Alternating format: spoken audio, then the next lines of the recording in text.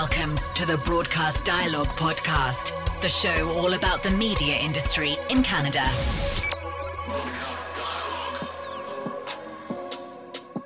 Readers of Broadcast Dialogue may know Eric Blais, the Director of Client Success at audience measurement startup Stats Radio, as one of our regular contributors behind the Rethinking Media column, which applies design thinking to media.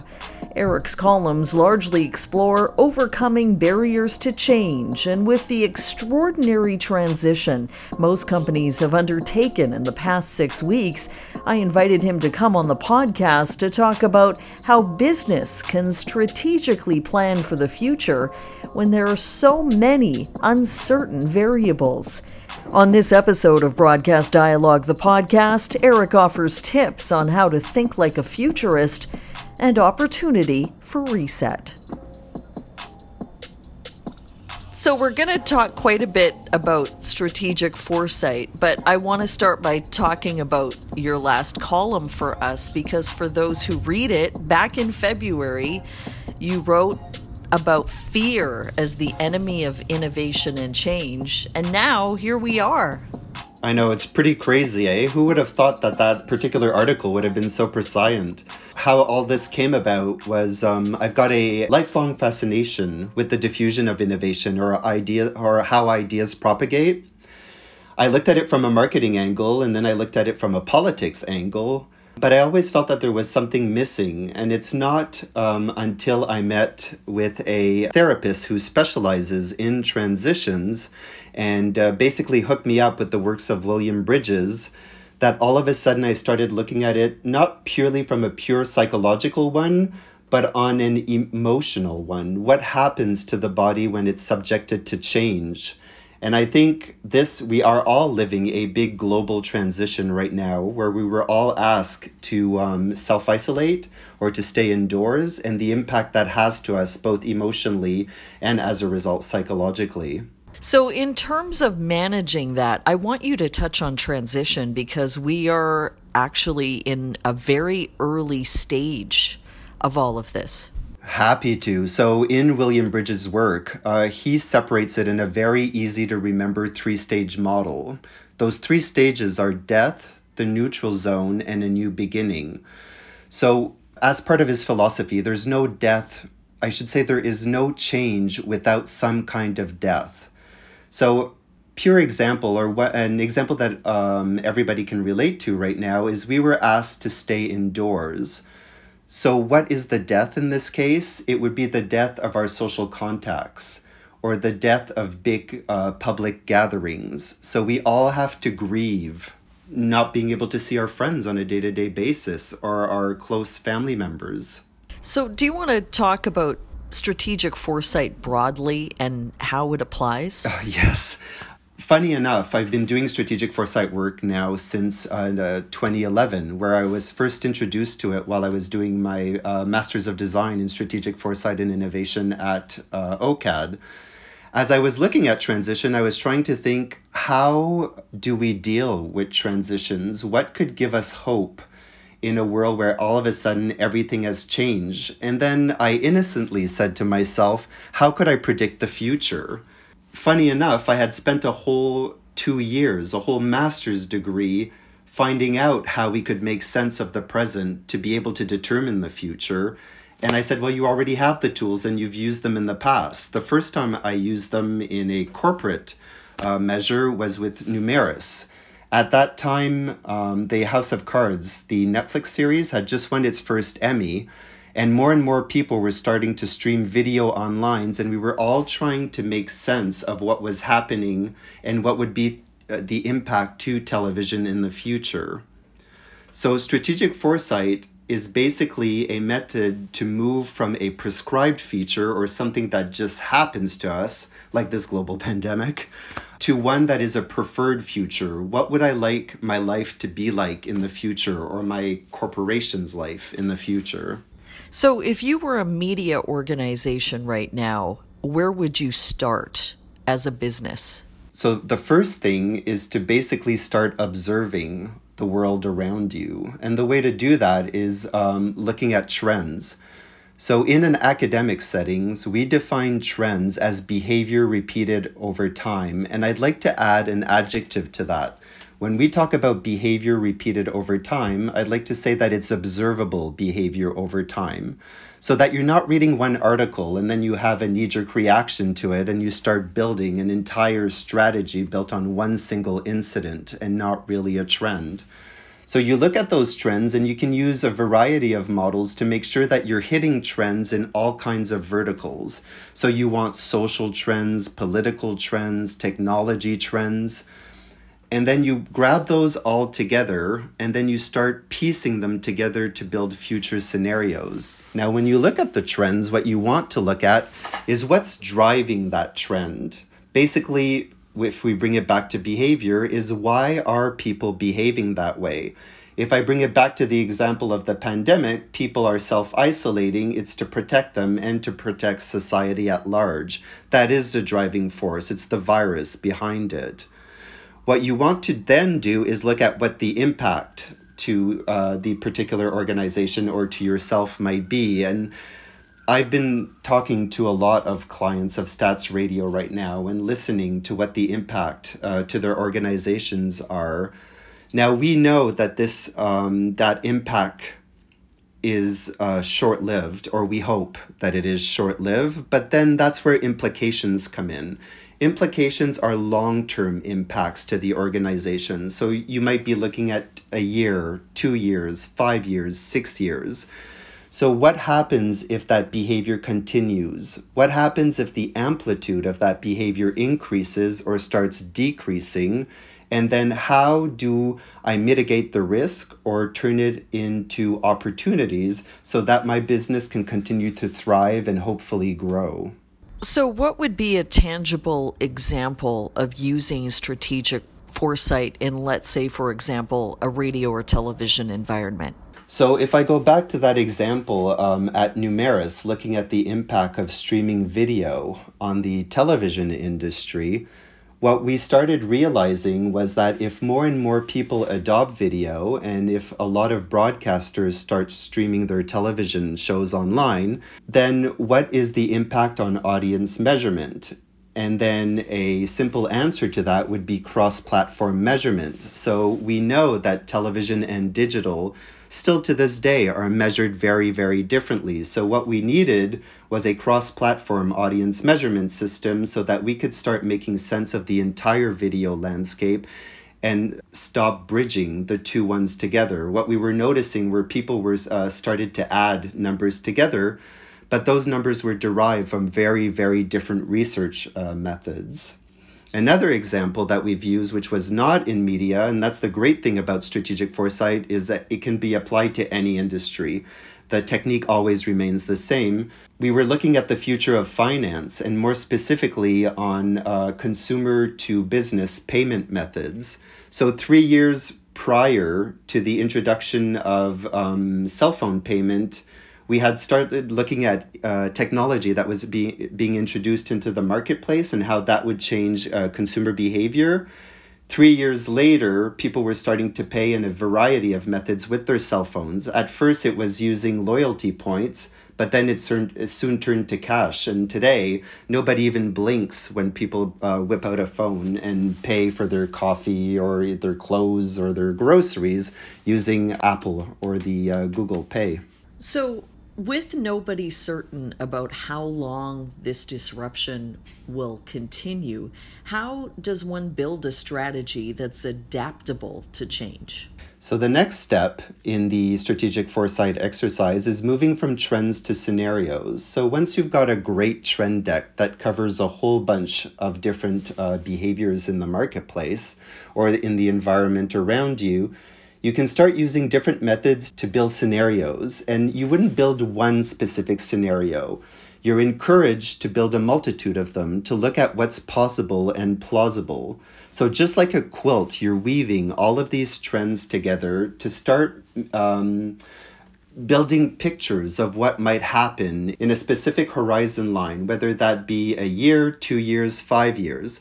So in the case of what we're living right now, is we are living a major transition right now where the majority of people are working from home, they're social distancing, they're self-isolating. That has an impact on business and has radically changed how people conduct business. So you could conduct a set of scenarios in a 1 year time frame. So let's say people are mandated to work from home for 1 year from now, or people in your industry are mandated to work from home for the next 12 months. So you would say, okay, in 12 months from now, if this continues, then I might have to invest in additional software. I might have to invest in ways.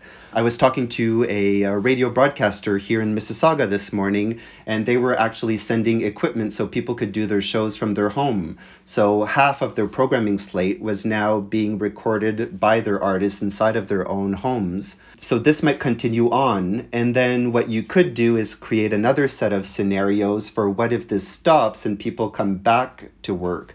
And there was a great newsletter that I read this morning that was talking about the future of work, talking about maybe either shift works or going back to cubicle farms, so you would no longer have these long desks with shared working spaces.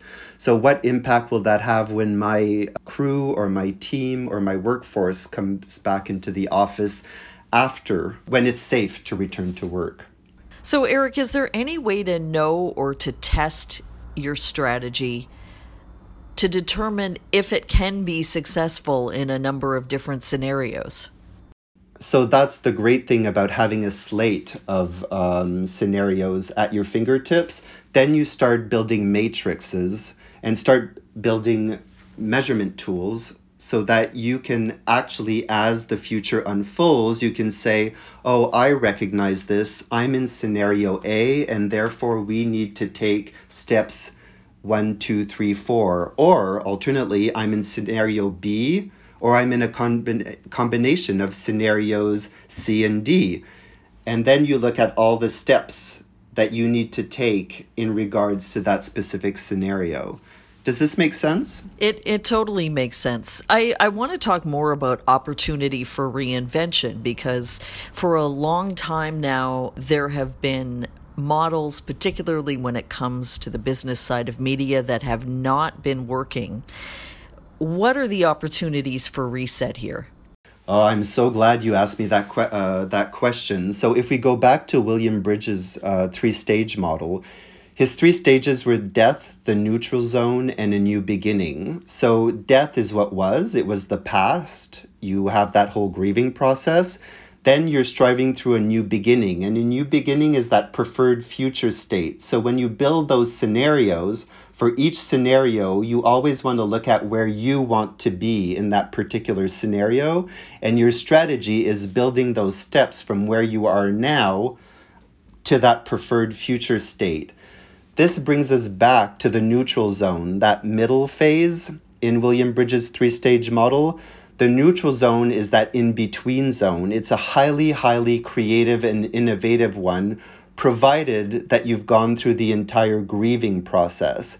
Because what happens with depression or with grief in the death zone is that it kills all creativity. That's where mental health plays a big, big role, and supporting, really, really supporting your team in that time of grief so that they can then move to the neutral zone and start planning. So this is where you would start addressing everything that's presently not working within your organization. And then when you're looking at that preferred future state where you want to be in the future, it could be part of your strategy to start addressing those and then innovating them or changing them so that things are more beneficial in the end. So where would a company start? The first thing to do, is to help the entire team deal with the situation at hand so that they are basically mindful and as best as they can in a proper mental space. And then from there is to start building those trends and to start talking about the preferred future.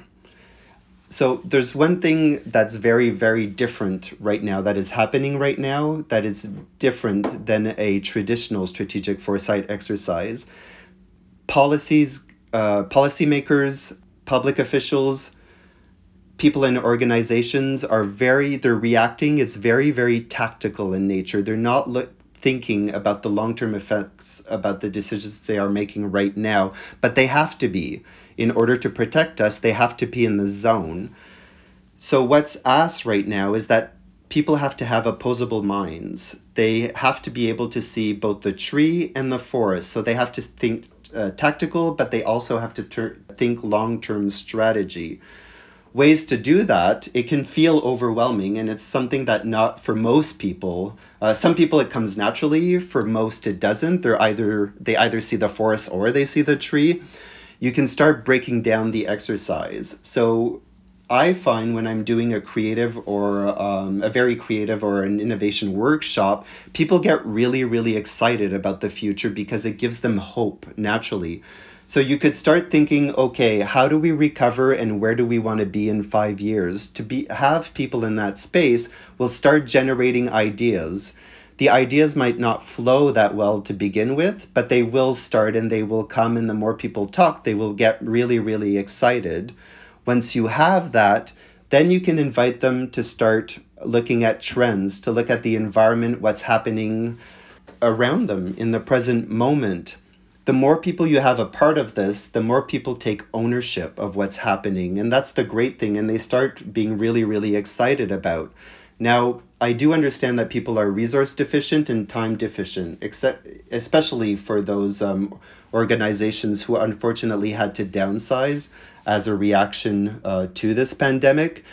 It can be done very, very, very simply and within a matter of hours. So you can either have somebody that's solely responsible for picking up trends, or you can divvy it up with the resources that you have at hand.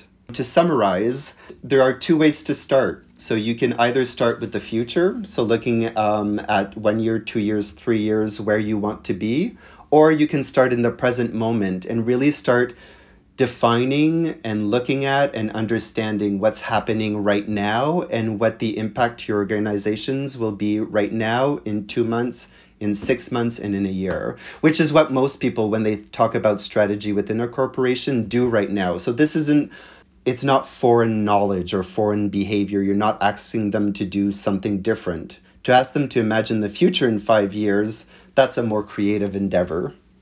Are there some good resources out there? Some great resources include the one by the European Political Strategy Center.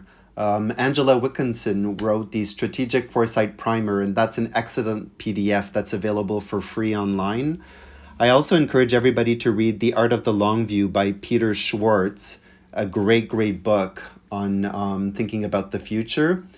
And also there's the book called Thinking About the Future by Peter Bishop and Andy Hines. That one was recommended to me while I was doing my master's. It's an excellent, excellent workbook that will help you become a futurist or to think like a futurist.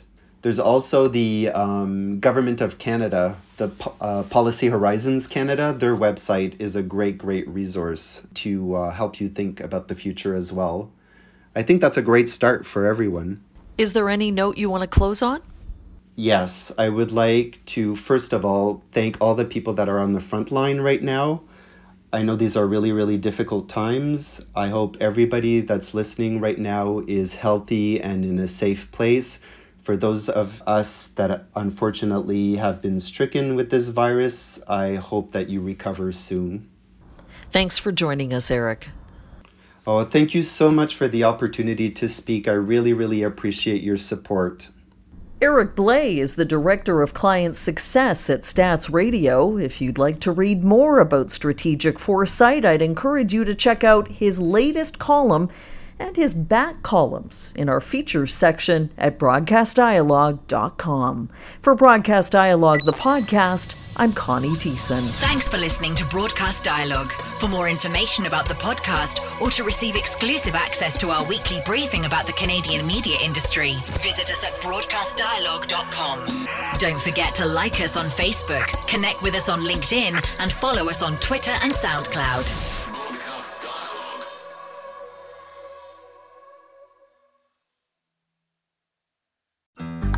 Looking to make the most out of this life and optimize your personal wellness? Then check out the Natural Man Podcast. Join me, host Mike C., as we explore all areas of human wellness, physical, mental, and emotional. Learn strategies to optimize your own well-being and be in the driver's seat of your own health. Remember, your doctor works for you. Learn biohacks, neurohacks, ways to improve sleep, and ways to optimize your body and your mind. Check us out on Apple, Spotify, the Fountain app, and at naturalmanpodcast.com.